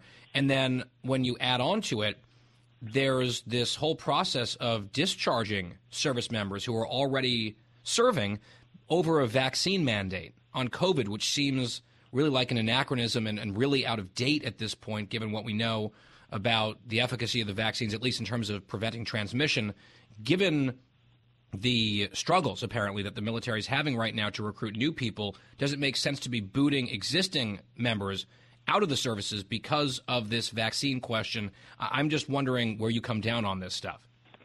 Yeah, and I'm with you on that, on about booting people out of the military, not only the Army, but the Marine Corps and the other services as well. Look, what the Army has done is the Army's broken itself, and that's the reason why you don't see people coming in, and the recruitment levels are very low. They're getting about half the people they want because people are voting with their feet, and their feet are not moving towards a recruiting station, and they don't want to join. They see a military that is not conditioned or want to fight. The first thing that a military should do is figure out how it's going to win wars, and they're not doing that right now, and I really do blame military leadership. And not all of it, but there's significant pieces of it that have forgotten what their primary mission in life is, and that's to fight our nation's war. And they're not doing it, and you can see that in recruitment, just not the Army, but the Air Force as well. What are they doing then? If they're not prioritizing what seems to be the obvious job, you hear some criticisms from conservatives that, they're so focused on diversity and social justice and that kind of stuff, whether you can kind of wokeness or whatever the term would be. I don't know if that's overblown or not, but if they're not focused on winning America's wars, which is the gig, and therefore recruitment is suffering, what's the solution? Well, there's a solution if you change your leadership, but that's not going to happen with the Biden administration. I mean, look, I get this thing when they talk about diversity, but you want to have an organization that fights well. The Army over the years has done diversity very, very well. Now they're making it with the wokeness they've got. It's almost like it moves to the forefront, and it's almost like, look, you forgot what your main mission is, and that emanates from the Secretary of Defense all the way down, because a military supports his civilian leadership, and you can see where the civilian leadership is going with it, and it's hurting the capability of the military. And what I mean by hurting the capability, Guy, people don't want to join. I mean, look, I'll be very honest with you. I would be hard pressed to me if somebody came to me, should my son or daughter join the military? I would be hard pressed today to say yes. I'd say I understand service to nation very well, got it, and I understand if we're in a crisis, I got it. But right now, putting somebody in the military, I said, I'm not like I used to be, where I was 1,000% behind it. I'm not too sure that that somebody going into the military today is getting the training or the experience that they should be getting, and instead they're being politicized. And I hate to say it.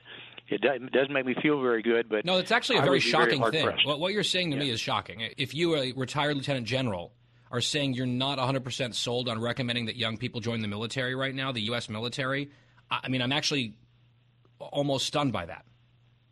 Well, that's kind of where I'm at right now, because it's when I look at what's happening, they're not they're not focused on fighting our nation's war. They talk about it, but they're talking all the wrong things. And that all goes back to the leadership and primarily the civilian leadership. And it's one of those, I've got to be honest with you, I couldn't tell people in a straight face, yeah, you got to join the military. I think it's a great thing. It's a great career builder, confidence builder. I don't see that anymore, Guy. And I think the only way that changes out, if you change out senior leadership, and some of it at uniform level, but a lot of it in the political level as well, and say, okay, this is really important. This is what we want our military to do. Your job is to fight and don't forget it. That's not what they say right off the top. They just don't. You said this emanates down from the defense secretary, maybe kicking it up one layer, and the commander-in-chief, right? Ultimately, the buck stops with him. Do you think this ultimately lands with him? Well, of course it does, because they take the lead off of him, and the Secretary of Defense takes the lead off the President of the United States and off the Vice President as well. But there, look, Guy, when I look at somebody like Joe Biden, about building confidence in presidential decision-making and leadership really does matter. But this is the same guy that former Secretary of Defense Bob Gates, former director of the CIA under his administration, or Obama's administration, said Joe Biden's been wrong on nearly every national security decision in the last 40 years. And you see that happening right now. Look, I'll make a dramatic shift. Let's just talk about his leadership and what's happening with Ukraine. Here he's got a nation fighting an existential fight for their lives. Ukraine, we're providing a lot of support to them, but we're holding back support as well. I mean, we're not giving them all the kit they want. If they had all the kit they want, then maybe they could pull this thing off in a near term. So it's almost like it's the way he thinks. It's his mindset. And his mindset is just to walk by the graveyard whistling and hope that nobody brings him to account. That also goes from foreign relations, national security, immigration, to to his military, and you see that in the military and the way the soldiers are in the military. And look, I've got some pretty good insights on it because I know a significant number of people in the military, and I know what they're going through, and I know what the things they're focused in on. And I'm telling you what they are not focused in on. They are not focused in on war fighting. I mean, that is, I think, an extremely disturbing and damning indictment from someone in your position in particular. I'm glad that you said it. I think people need to pay attention and listen and consider the implications of what you're saying. I certainly will be processing it here for a while. Lieutenant General Keith Kellogg, retired, a Fox News contributor now. He was Chief of Staff at the National Security Council under President Trump. His book is War by Other Means. General, as always, thank you for your time. Thanks, Guy. Thanks for having me. And this final hour of today's Guy Benson Show will resume after this short break. Guy Benson will be right back.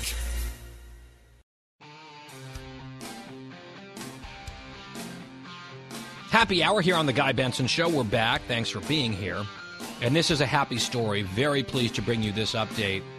Yesterday, Wednesday, Fox News Media CEO Suzanne Scott was giving her quarterly address to the company, and she was talking about our colleague Benjamin Hall, who was injured badly in Ukraine 6 months ago. That attack killed one of our photojournalists, Pierre. I actually was standing by his desk at the London Bureau when I was there recently, and they had a little memorial for him there. It was very moving. And then, of course, Sasha as well, who was helping with the coverage. They were both killed in that attack. Ben survived, but with very serious injuries. And Suzanne Scott, our CEO, was talking about it and his road to recovery, and then she surprised everyone by saying, but really, who wants to wait for that, talking about a documentary down the line? She said, joining us now live from London is our very own Ben Hall. And folks were totally taken off guard by this. He got a huge, rousing standing ovation from the people who were there in person. And via satellite, here's what he said.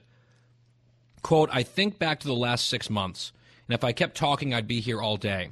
But there are a couple of things which I really want to point out to everyone, and this opportunity to talk to the whole company is something that I've been looking forward to, because I want to give everyone an update on my progress, on how far I've come, and what has happened in that short space of 6 months. But the fact is that 6 months ago, out in Ukraine, we suffered a terrible attack. I remember thinking that day when I was lying there was one thing I needed to do, and that was to get home. Try somehow to get home and see my family. And what's happened from then to now with so much support, so much goodwill, so much help from everybody, I was helped by so many people at Fox News. And as I sit here, I think every single day, every day, of the hard work that we all went through, I want to say thank you. I want to say thank you to everyone who has gotten me through that. He thanked, later on in these remarks, the heroes who saved his life, getting him out of Ukraine, reunited with his family, all the medical attention that he's gotten, and he ultimately concluded, quote, it is not a story, talking about his own ordeal, it is not a story really of tragedy, but one of goodwill. And I think that is just an incredibly inspiring and remarkable turn of events, and a little flair for the dramatic, introducing him unexpectedly on this company-wide meeting, and for him to give that update and to be in those spirits and to have that attitude is just amazing. I will tell you, I've emailed a little bit back and forth with Ben over the last 6 months, just wishing him our goodwill and our thoughts, our prayers, and his attitude, at least over email and what we've heard here this week, I think is so admirable. And here's to a great, speedy, and to the greatest extent possible, complete recovery for our friend and our colleague, Benjamin Hall. And with that, we will step aside and come right back. It is the Guy Benson Show from Los Angeles on this Thursday. Stay tuned.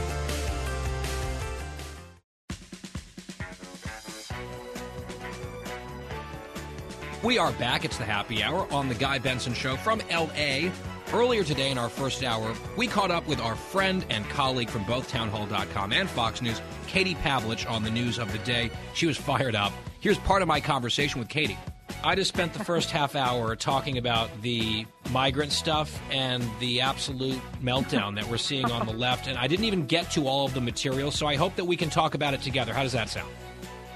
Sounds fantastic. Okay, so Karine Jean-Pierre at the White House, and I said this in the last segment, I don't love singling her out because she has a tough job. She is bad at it. I don't know how else to put it. She is bad at the job, and part of that's her own lack of talent in some ways. Some of it is just she is dealt a horrible hand that she has to try to defend, and she was attempting today and failing pretty miserably, asked about the border crisis and all of this stuff, because what the Democrats are, they know they're very, very angry at Republicans, but when it comes to the underlying issues, they just don't have answers. So let's just listen, for example, to Cut 38. Let's start with Cut 38. This was just a little while ago today. From the podium, take it away, KJP. So, as we have said repeatedly, there's a process in place. We have had a process in place. There's a legal way of doing this. And for managing migrants, Republican governors interfering in that process and using migrants as political pawns is shameful, is reckless, and just plain wrong. And remember, these are people who are fleeing communism, who are fleeing hardship. And if these governors truly care about border security, they should ask Texas Governor Ted Cruz and Florida Senators Marco Rubio and Rick Scott why they voted against the president's request for record funding for the Department of Homeland Security. The Department of Homeland Security is what she just called it, while also talking about Governor Ted Cruz. I guess he got a title change there. Remarkable. She says there's a process in place for dealing with the migrants. How is that process going, Katie? I think that's like the underlying, the fundamental point here. And then she's like, oh, they voted against Homeland Security funding. It wasn't going to security is the problem, I think. Well, also, it's amazing how they're trying to use these people are fleeing communism line, which shows you they're so desperate that they're now trying to use a Republican talking point against Republicans. It's not going well at all. I mean, 2 million people have crossed over the past year and a half into this country as a result of Joe Biden's open border policies. And it's interesting to watch, and I'm sure you've already said this, but, Democrats have been voting for sanctuary cities for years. They have accused Republicans in border states. They've accused border communities that have Democratic mayors of racism and xenophobia if they weren't willing to bear the brunt of this problem. I mean, I'm from Arizona. This is the same argument that I've been hearing my entire life about how, places like Arizona have asked the federal government to reimburse them for illegal immigration, and Democrats aren't, willing to do it because they think that it's a problem far away that they don't have to deal with. Now that it's come to Washington, D.C., now that it's at Martha's Vineyard, all of a sudden they're saying it's inhumane, that it's wrong, that it's a political ploy, as if what they've been doing is not a political ploy. And they act like this is some kind of new idea. The Biden administration for a year and a half has been flying illegal immigrants to communities around the country in the middle of the night. The only difference is now that people like Governor Ron DeSantis and Governor Greg Abbott of Texas are flying people in the middle of the day to places like Martha's Vineyard and Washington, D.C., so the American people can see what's actually going on here. And the White House is having a fit about it. And all of their excuses about how it's different because they're not using people as pawns is absolutely amazing. And also just the sheer gall to say it is inhumane to send 50 illegal immigrants to Martha's Vineyard when they have emboldened $1 trillion smuggling cartel that is making more money off of human beings being moved across the border than they are on drug smuggling is just so detached from reality and from the real humanity crisis that we've seen for a year and a half under this president, which is the worst in history, by the way. The numbers have never been this bad. And then they stand up today and say, the border's secure. And a Republican obstructionist on border funding. I mean, it just is so amazing. I mean, it's insulting. It bears no resemblance to what's actually happening. They take no accountability, no responsibility for what they've actually done, what their policies have wrought. And basically, it seems like for a lot of these people, their position is come on in, but don't come here. Stay down there. Right. And what also drives me crazy, and I've made this point a few times already. Point, by the way. Oh, of course it is. They're doing that for political reasons. It's all about politics. It is completely political to them. And this actually, the point I was about to make, it I think dovetails nicely. And I keep coming back to it because I think this is what bothers me the most. You and I were down, Katie, you and I were down at the border a couple months ago. We saw what was happening there with our own eyes. A lot of these folks won't even go. They've been turning deliberately a blind eye to what's happening there. The crisis is worse than it has ever been. They deny it. They say the border's secure. They say that they're the compassionate, empathetic ones. They do not talk about the border at all, except to sort of tacitly or explicitly approve what's happening down there and suggest that people who might be concerned about it are like racists or xenophobes, but they have nothing to say about it ever until law enforcement officials are falsely accused of whipping migrants. Then all of a sudden they pay some attention for like a few minutes and they get really mad. Then it goes away for another, 9-10 months. And then you have an opportunity to yell at Greg Abbott and Ron DeSantis. So now they're mad again. Now they're talking about it. They don't care at all about the crisis. They care about scoring political points. And to me, that's what's actually repulsive and vile and all these words that they keep using to describe the actions and policies of these Republican governors. Yeah, no, it's abhorrent and it's inhumane. And I've always said, open borders are inhumane borders. The Biden administration for months has been basically completing this trafficking line of, the cartels getting these people to the border, into Texas, into Arizona, into New Mexico. And then the Biden administration through Homeland Security puts them on a plane, gets them to their destination. They're doing this with children and sending them off with sponsors based on my reporting that I did under the Obama administration when they were doing the same thing. Yeah, but the thing is, that's all good, Katie. That's all good. But when Republicans do it, it's pawns. You're basically kidnapping these poor people and sending them off to the horrible, horrible nightmare of Martha's Vineyard. Well, when they say you're enticing them, you're tricking them onto planes and buses to Martha's Vineyard and then, into Washington, D.C. And then these guys get off the bus and reporters like Griff Jenkins ask him, why are you here? Is the border open? Did anybody force you to get on the bus? And they say, no, I voluntarily got on the bus. My full discussion with Katie Pavlich, our Fox News colleague, available online at GuyBensonShow.com. Part of that free podcast every day, the whole show on demand, no charge to you. GuyBensonShow.com, FoxNewsPodcast.com, or wherever you get your podcasts. When we come back, the home stretch, there has been some internal dissent and dissension within the ranks of the Guy Benson Show over the royals and the royal family in the wake of the Queen's death. I am basically ambivalent. Christine and Wyatt are not. We'll explain when we come back. For the full interview and more, go to GuyBensonShow.com.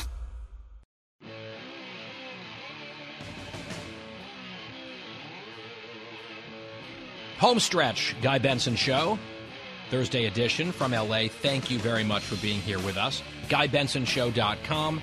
That's our website. Podcast is always free. Well, we, of course, covered last week, Thursday and Friday, heavily the death of Queen Elizabeth II. And her funeral is coming up on Monday. The UK has been in mourning, lots of events all around the country in her honor. And it's been interesting to watch from afar. Americans, many of us, very interested in the story. I have not been following it as closely as I did last week. I'll probably pay some attention to the funeral on Monday. But one of these sources of controversy and topics of discussion is the royal family now that she's gone. I mean, unsurprisingly, this is something I think we all could have expected these conversations to start. The new king, King Charles III, he's getting some bad press about, I guess, demands that he makes of his aides and his staff and a couple little hot mic moments from him. And it's unclear how out of context or out of character some of this stuff is. I know he's getting positive reviews in other respects. I'm not here to render some sort of judgment on the early days of his reign, but I have seen some of those headlines and some of those clips. And then you go down a generation to William and Kate and then Harry and Meghan, and obviously a lot of attention is being paid to them. That dynamic, that relationship had already had a lot of eyeballs on it for all sorts of reasons through the years. And once again, Meghan Markle, Harry's wife, an American, is getting a lot of attention on social media, sort of gossip columns. She's back in the mix after what a lot of Britons think was sort of like tearing Harry away from the family. Some Americans are on her side. It seems like she's gotten, for the most part, a chilly reception over there, but not entirely. And that's sort of my lay of the land from a very far distance. I have not been following the ins and outs of this. But producer Christine apparently has, and she has you might want to call it a hot take. She is a big cheerleader, pom-pom waving fan of Meghan Markle. I'm just trying to figure out, Christine, why? I think she's getting a bad rep around here. I think that she loves Prince Harry.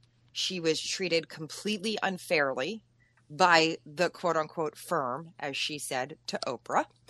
And I think that, look at her now. She came back to support him. She's out there talking to the people, giving them hugs, walking with William and Kate. And let's be honest, they weren't very nice to her. So I think that she's exactly what you would want in a princess. And I think people are really, really just crushing her and Harry for no reason.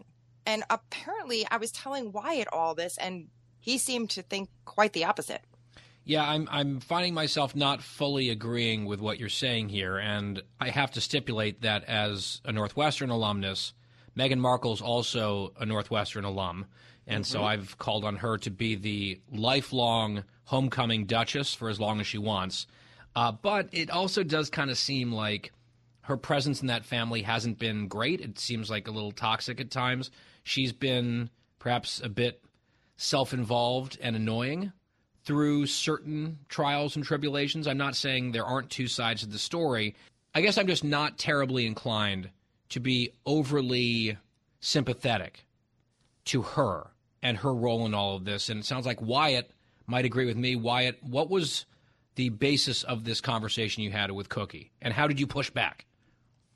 Well, Guy, it was also mainly more about Princess Diana and how she was treated, because I think she was treated far worse by the press and by the family and now by King, Your Majesty the King Charles, than anything Meghan has suffered. I think I watched a documentary the other day about Princess Diana and how she was treated, and I just think that she was a real victim. I don't think that Meghan is necessarily a victim. I think she makes everything about herself. Yes. And this is the Queen's funeral. I mean, it somehow, she likes to make everything about herself. I think it's very nice that Harry and Meghan have went over and have, put their differences aside with William and Kate. But I think that she just somehow has a way to always make everything about herself. And Diana was not that way. And I think that she was treated much, much worse. Christine, it sounds like you have something to say. You've got to be kidding me. Listen, I love me some Diana. I really do. But she made a lot of it about herself. She really catered to the press. She really went out of her way. Remember the interview she did? And here's the thing. You might be right that Diana obviously was more of a victim, but that's why Meghan and Harry left. That was the whole point. Harry did not want there to be a Diana 2.0 situation here, and that's the reason they left. If she stayed, who knows what would have happened?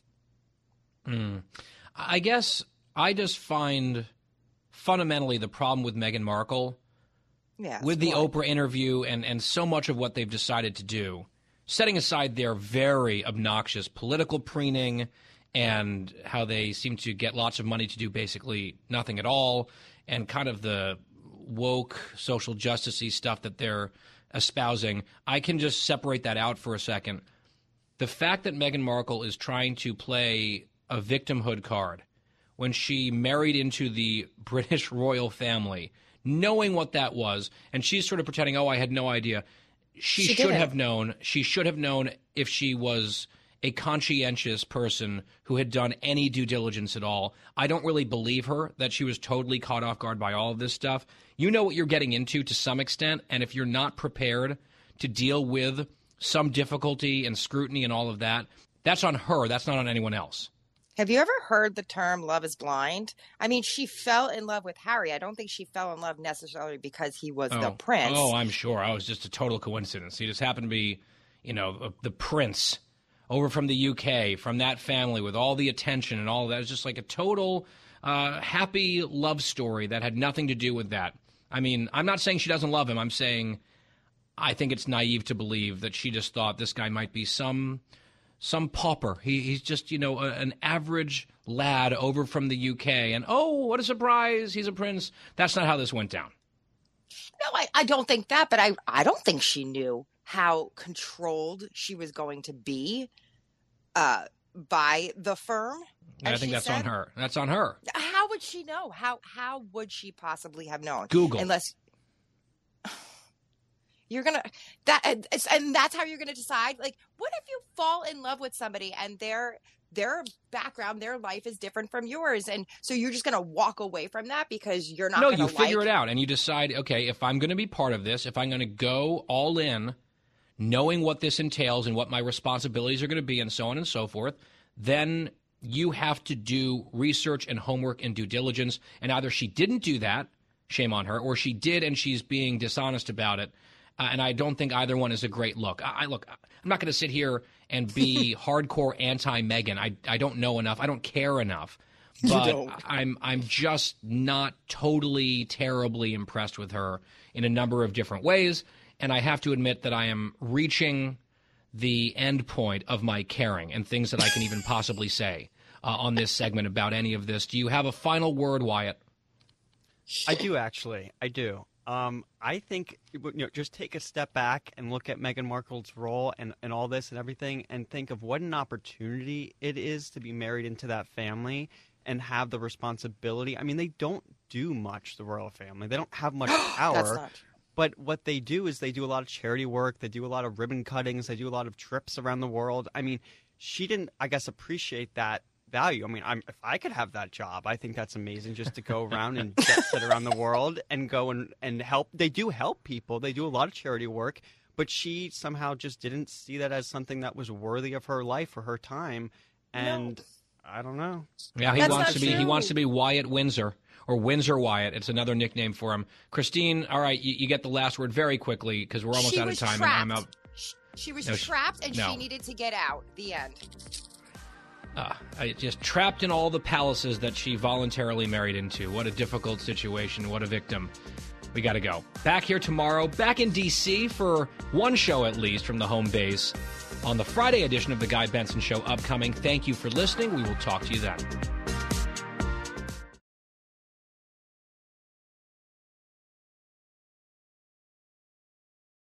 From the Fox News Podcasts Network. I'm Janice Dean, Fox News senior meteorologist. Be sure to subscribe to the Janice Dean podcast at foxnewspodcast.com or wherever you listen to your podcasts. And don't forget to spread the sunshine. Listen to the show ad-free on Fox News Podcast Plus, on Apple Podcast, Amazon Music with your Prime membership, or subscribe wherever you get your podcasts.